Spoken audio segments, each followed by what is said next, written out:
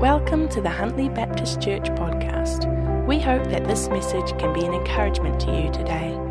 Please feel free to contact us at huntlybaptist@extra.co.nz or visit us at huntlybaptist.com. Acts 4:19 and 20 says, "But Peter and John asked whether it is right in the sight of God to give heed to you rather than to God, you be the judge. For we cannot stop speaking what we have seen and heard." We cannot stop speaking about what we have seen and heard. A bit more on that in a few moments, but a true story, I believe, first. A very excited, passionate new young Christian, full of zeal and passion for the Lord, got into a fairly heated argument with a non-believer friend about the reality of God's existence and whether Christ rose from the dead. His friend questioned the need of faith. He just was kind of trying to be all negative and the need to be following this Jesus. And he said, it's a modern world, you know, we've got science, we've got relative truth. And the argument actually, escalated to this point where in desperation to defend this newfound friend, Jesus, the new Christian, blurted out, "Oh, well, go to hell." There was silence, as you can imagine. And the two parted company, leaving the elephant in the room. But later on, hours later, the new Christian lay staring at his ceiling, praying, "Lord, forgive me for my terrible outburst," thinking he'd absolutely blown it with his friend and that his friend would never talk. Meanwhile, his friend thought about those terrifying words, "Go to hell then," over and over again in his mind. And he rang his friend, desperate to hear more about this Jesus and to get to know this Jesus. I believe that's a true story. But anyway, it's not actually how you do it. It's really not Evangelism 101. It's not a textbook method of reaching others. Far from it. However, it does give hope to those of us who in our enthusiasm to reach others and share the gospel have made some big mistakes. God can turn around our bloopers. He can turn and even use our failures for His glory. Amen. Amen. Thank you, Jesus. Because the most important takeaway from this, though, is that in order to fulfill the great mission that we know is to go into all the world and preach the gospel, our faith is not to be lived out in isolation or in silence. The Great Commission won't happen if we stay silent.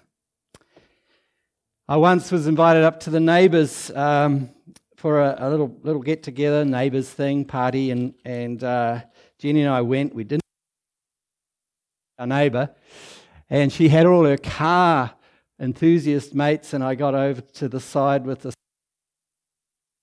tattooed on his arm, and I thought, pretty good clue as to what we could talk about. So we got talking, and, of course I heard, you don't put the Hemi motor in the something or other, and there's the double overhead, and all this stuff, and 20 minutes later I'd almost regretted asking about cars, but anyway, isn't what people talk about a good indicator of their passion? The first 50 words out of someone's mouth is generally what they're passionate about. What do people hear when they get near us? What are some of the things we talk about? Are we excited to share stories of good stuff and what God's doing and where we've been and what we were involved in? Just feel free to go out and tell your stories from the weekend at your workplace. I'd really like you to leave today excited and determined to speak out the truth, to share the gospel and join Peter and John in saying, for we cannot stop speaking. We can't help ourselves. We cannot stop speaking what we have seen and heard. So today, we're in Acts 4. We're moving through Acts. We're up to Acts 4. And it begins with Peter and John receiving opposition. Surprise, surprise. From the Sadducees for the praiseworthy miracle in Acts 3 verse 7. And this miracle caused quite a stir. So to gain some context for today's key verse in 4 recap, as Peter and John were on their way to the temple, they came across a man who asked for arms and got legs. That was supposed to be a joke. But anyway, Jenny's going to fill us in. So Jenny's going to read that portion right now. Yeah. Okay. When he saw Peter and John about to enter, he asked them for money. Peter looked straight at him, as did John. Then Peter said, "Look at us." So the man gave them his attention, expecting to get something from them. Then Peter said, "Silver or gold I do not have, but what I do have I give you. In the name of Jesus Christ of Nazareth, walk." Taking him by the right hand, he helped him up, and instantly the man's feet and ankles became strong. He jumped to his feet and began to walk. Then he went with them into the temple courts, walking and jumping and praising God. When all the people saw him walking and praising God, they recognized him as the same man who used to sit begging at the temple gate, called Beautiful, and they were filled with wonder and amazement at what had happened to him. Thanks, Jen.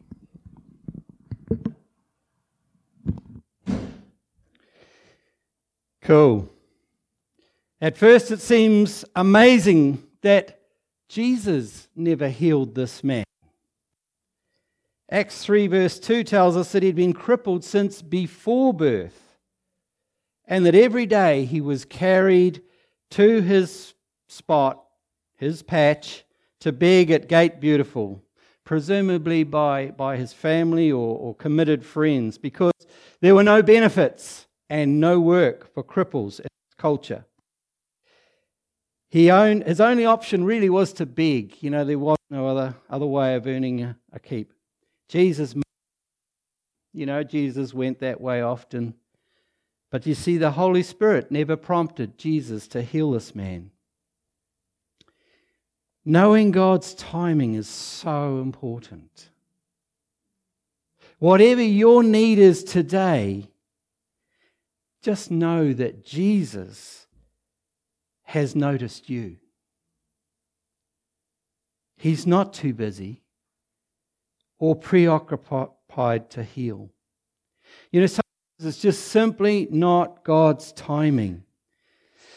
Jesus knew his disciples' day would come, and that they would pass this man, and that on that day, Father God would be glorified through them. The miracle healing opened the door to yet another great sermon by Peter, with the result that 5,000, and it actually says men, were believers that day, so it could have been another 2,000 or 3,000 women, children. But 5,000 men were added that day in Acts 4:4. As I said, Jesus knew to obey that still small voice and to wait for a greater impact, a greater result. Isn't that cool?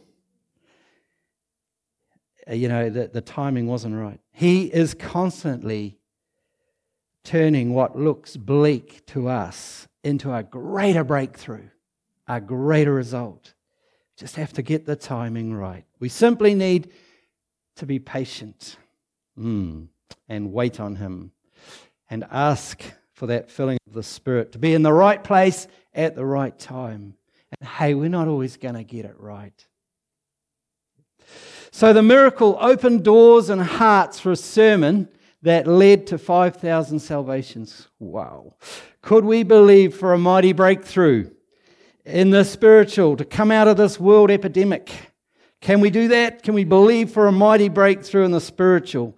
Is this our moment to speak up? I believe it is. Who loves stories of great courage and breakthrough? Yeah. Who loves people getting saved and set free? Yeah. Who loves trouble and conflict? Not so much. Not many of us. You see, when we speak truth, we can expect opposition. Once way back, we did a little coffee bar in Waihi on the beach in a little scout hall there. I think I've told part of the story before, but anyway, one of the guys on the committee or the town council or something was determined to stop us. And he came to us and said, "You haven't got a sterilizer." I don't think they'd been invented then, but anyway, "You haven't got clean cups." So someone, inspired by the Holy Spirit, said, "Let's go and buy paper cups." We were back in business the next night. So when you step out, you say things for God, you share the gospel, there will be opposition. Yeah, while we remain quiet and apathetic to need, there doesn't seem to be too much real trouble. But when we say with boldness, we cannot stop speaking what we have seen and heard, literally all hell breaks loose. When Jenny and I took up the challenge of a pastoral call on our lives, we couldn't have foreseen the journey ahead. And along with the many, many great moments we have experienced, we've known many trials and setbacks. We've had people issues, health issues, been misunderstood, criticised by family and friends. The list goes on. But would we change a single day? No way. Because of the joy inexpressible of serving such an amazing God who has our back. And we have decided we will not be shaken from the calling till He says so. So firstly, opposition will come when we make declarations for the Lord and advance His kingdom, taking ground from the enemy. I said a few weeks ago, the kingdom is built on declarations. We speak things into being. Our mouth is important. Secondly, when we speak the truth and share the gospel, it causes us to question our foundation. Something in us says, "Oh, am I living this? Am I okay? Is my foundation all right?" And it challenges some of our value systems. It challenges what we've been taught. It challenges to take us a stock take on our attitudes, because we don't want to be fake and, being out there and then at home it's all shambly, eh? Things don't seem so important until we step out and boldly proclaim Acts 4:12. A lot of you will know this. An awesome, awesome declaration. There is salvation in no one else, by which we must be saved. There is salvation in no one else, no other name under heaven that is given among men by which we must be saved. Amen. So what we see, in our values and attitudes and that, it does depend really on where we stand. And so we got to guard our opinions. Opinions are powerful. So we need to guard them closely and surrender them to God and to Christ. And then in His prompting, when He prompts us, share them. Because they're powerful for good as well as bad.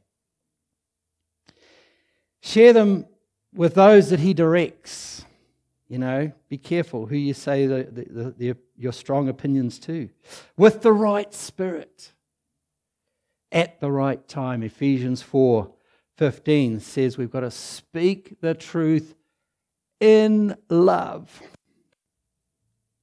Don't be an egg. We are to grow up in all respects unto Him who is the head, even Christ. Speaking the truth in love makes us grow up in Christ. You know, it's easy, real easy, to put ourselves down. Oh, I could never do that. Oh, I could never speak out. Oh, it's not my thing, you know.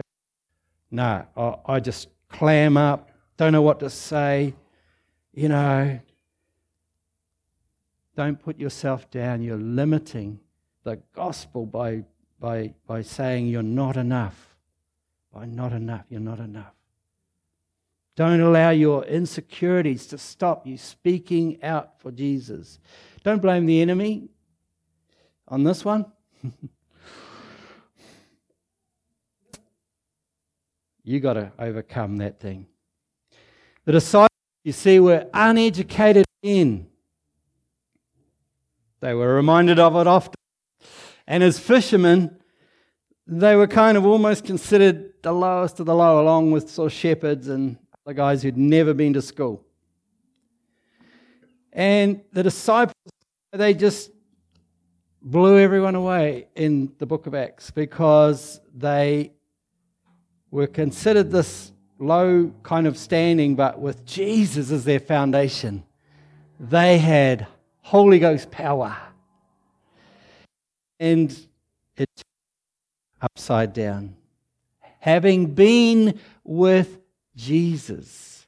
Verse 13, Acts 4:13, they were recognized as having been with Jesus, they were filled with power. The Sadducees were just absolutely astonished. They were upstaged. They didn't believe in the resurrection. This life was it for them. Power, importance, prestige, the best seats, the best place at the banquet. This was it. And here's these guys. They didn't even go to school. And they're changing the world. Professional jealousy kicked in.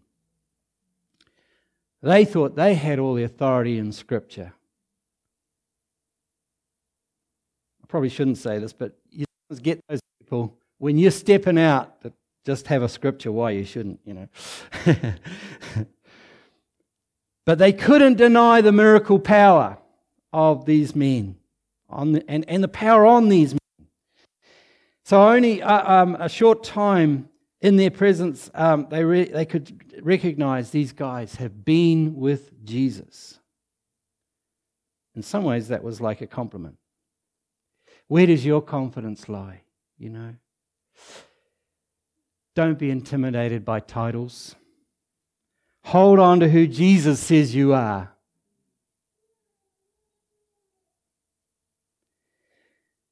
And boldly speak up for Him and share the gospel. He promises to help those who do that.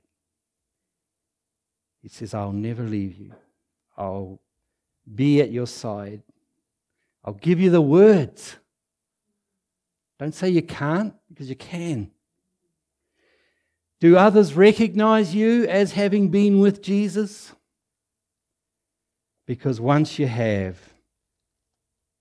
just step out, take some risks, tell fear where to go, worry less about what you can't do and more about lives being lost for all eternity if you don't. Finally, we need godly wisdom.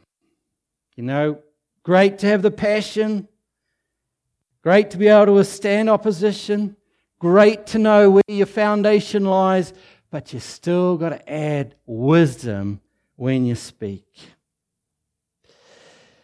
Proverbs 11:30 says, he who is wise wins souls. I love that verse. It's actually a double meaning, because if you're wise, you're going to want to win souls, and to win souls, you've actually got to be wise. So it's sort of like this double meaning. I like it. Along with our passion and zeal, we need wisdom. There are some no-nos, though, that we need to be aware of when we speak truth. See, Peter got it right through the power of the Spirit because he deflected all the glory into Christ, but was still straight up with people. Let's just read Acts 3:16 and 17 to refresh our memory on their little know, this is part of the sermon, I know that you acted in ignorance. That's wisdom, see? Just as your rulers did also. But the things which God announced beforehand by the mouth of all the prophets, that his Christ should suffer, he has fulfilled. He was straight up, but he had wisdom. Proverbs 9:10 says, the fear of the Lord is the beginning of wisdom. In other words, his respect and honor for his Christ, his Jesus, motivated Peter's teaching, not results. He didn't care. He just was going to preach the gospel and honor God with it. The results, God. And when we share the gospel then, so let's be aware of these, I call them extremes to avoid. Wisdom should warn us that the first no-no is to be a people pleaser. See, if we go on sin in order to gain converts and don't tell them about sin, we don't tell them to repent, then we weaken the gospel in order to make it fit or acceptable to a broken person or society. All we need to do is simply explain God's perfect plan and perfect standard that we've all fallen short of, his salvation plan in love, and allow the Holy Spirit to convict the person of their shortcomings, leaving all the results to God. And I remember an old mentor of mine saying, and then you just pray like mad. The next no that's unwise and turns people away is to use ineffective methods. So do some research, learn, get some training. Don't use cliches, and don't be too long-winded or display cultural insensitivity. And the final no-no when we share the gospel, maybe it'll be this week, let's hope it is for you, or maybe today. The final no-no when we share the gospel is to come across superior, super spiritual or self-righteous. People see straight through that. When we speak truth, it needs to come from the heart. It needs to be real. And we need to have been with Jesus. Amen. Even the hardest Sadducees recognized that these men had hung out with Jesus, and that was because he was alive, resurrected. They didn't believe it. But they couldn't have done what they did without his help inside them, living in them. You see, modern culture is seeking authenticity. The world is looking for us to be consistent, genuine, and kind. 3 fairly rare gifts. Even though we talk about it, you go the wrong way around a roundabout. You'll find out. No, don't do that.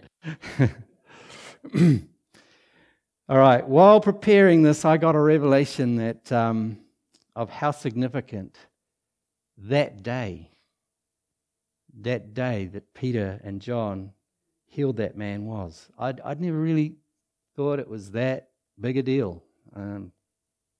My bad.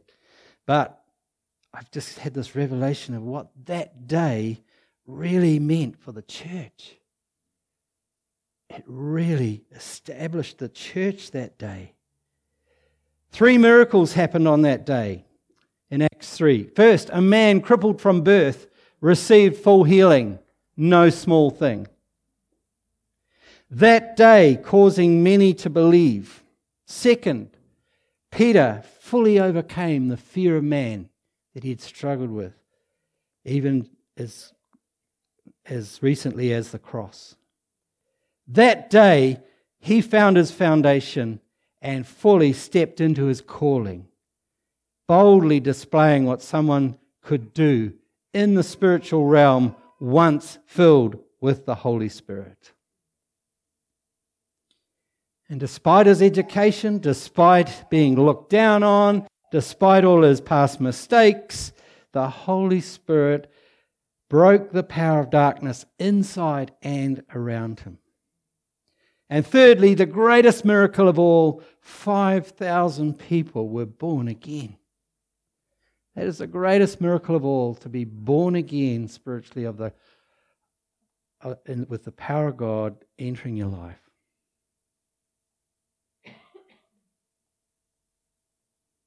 Don't ever think that just salvation is somewhere along the line towards, the bigger, better things. Salvation means we're rescued from the domain of darkness. We've been transferred into the kingdom of light. It is mind-blowing. Without Christ, impossible. Yeah. We can't save a single person. It's God's work. But tell them that it's available. That day, 5,000 people came to Christ and were transferred from death to life. This was truly an awesome day, amen? And it's just reconnected me with this whole story. What about us? Could we be living in that day? Could this be our that day that changes our heart forever and delivers us into His presence forever? If you haven't met Jesus before, this could be your that day. Today is the day of salvation, the Bible says. Tomorrow technically never comes. Because tomorrow will be tomorrow. Does that make sense? No, not really. Anyway, could this be our that day? God turns the impossible into the possible. Finally, could this be our day, that day that we decide we cannot stop speaking what we've seen and heard? People's eternities are depending on it. They're depending on us speaking truth. They're depending on us sharing the gospel and making powerful declarations which build the kingdom for our God. I believe that this is that day, our moment in history. Let's not miss the Spirit's call. Let's not miss it. Let's not miss this chance. People are asking, they're questioning, they're worried, there's fear. Is it going to take us all out? All these things, just be Jesus to them. Share the gospel. Imagine if every one of us led one person to Jesus this week. Transform our community, wouldn't it? So speak truth, share the gospel, declare kingdom values, for we cannot stop speaking what we have seen and heard. Amen. Let's pray. God, thank you for this wonderful story that you've shone a spotlight on for me, for my heart, Lord, to see that it's these moments that establish things in the kingdom world, Lord, that when we speak under your, we can see things happen.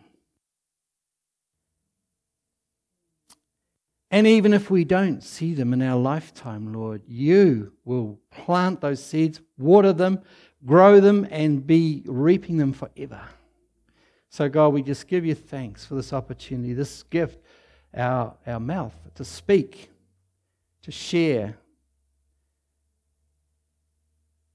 And thank you, Lord, that we hold the ultimate truth, and that truth is a person. That's you. Jesus, you said, I am the way, the truth, and the life. You are truth personified. Hallelujah. We love you for that. Thank you, Lord. Go with us this week. In Jesus' name, amen. Thanks for listening to the Huntly Baptist Church podcast. We hope that it has been an encouragement to you. Please feel free to contact us at huntlybaptist@extra.co.nz or visit us at huntlybaptist.com.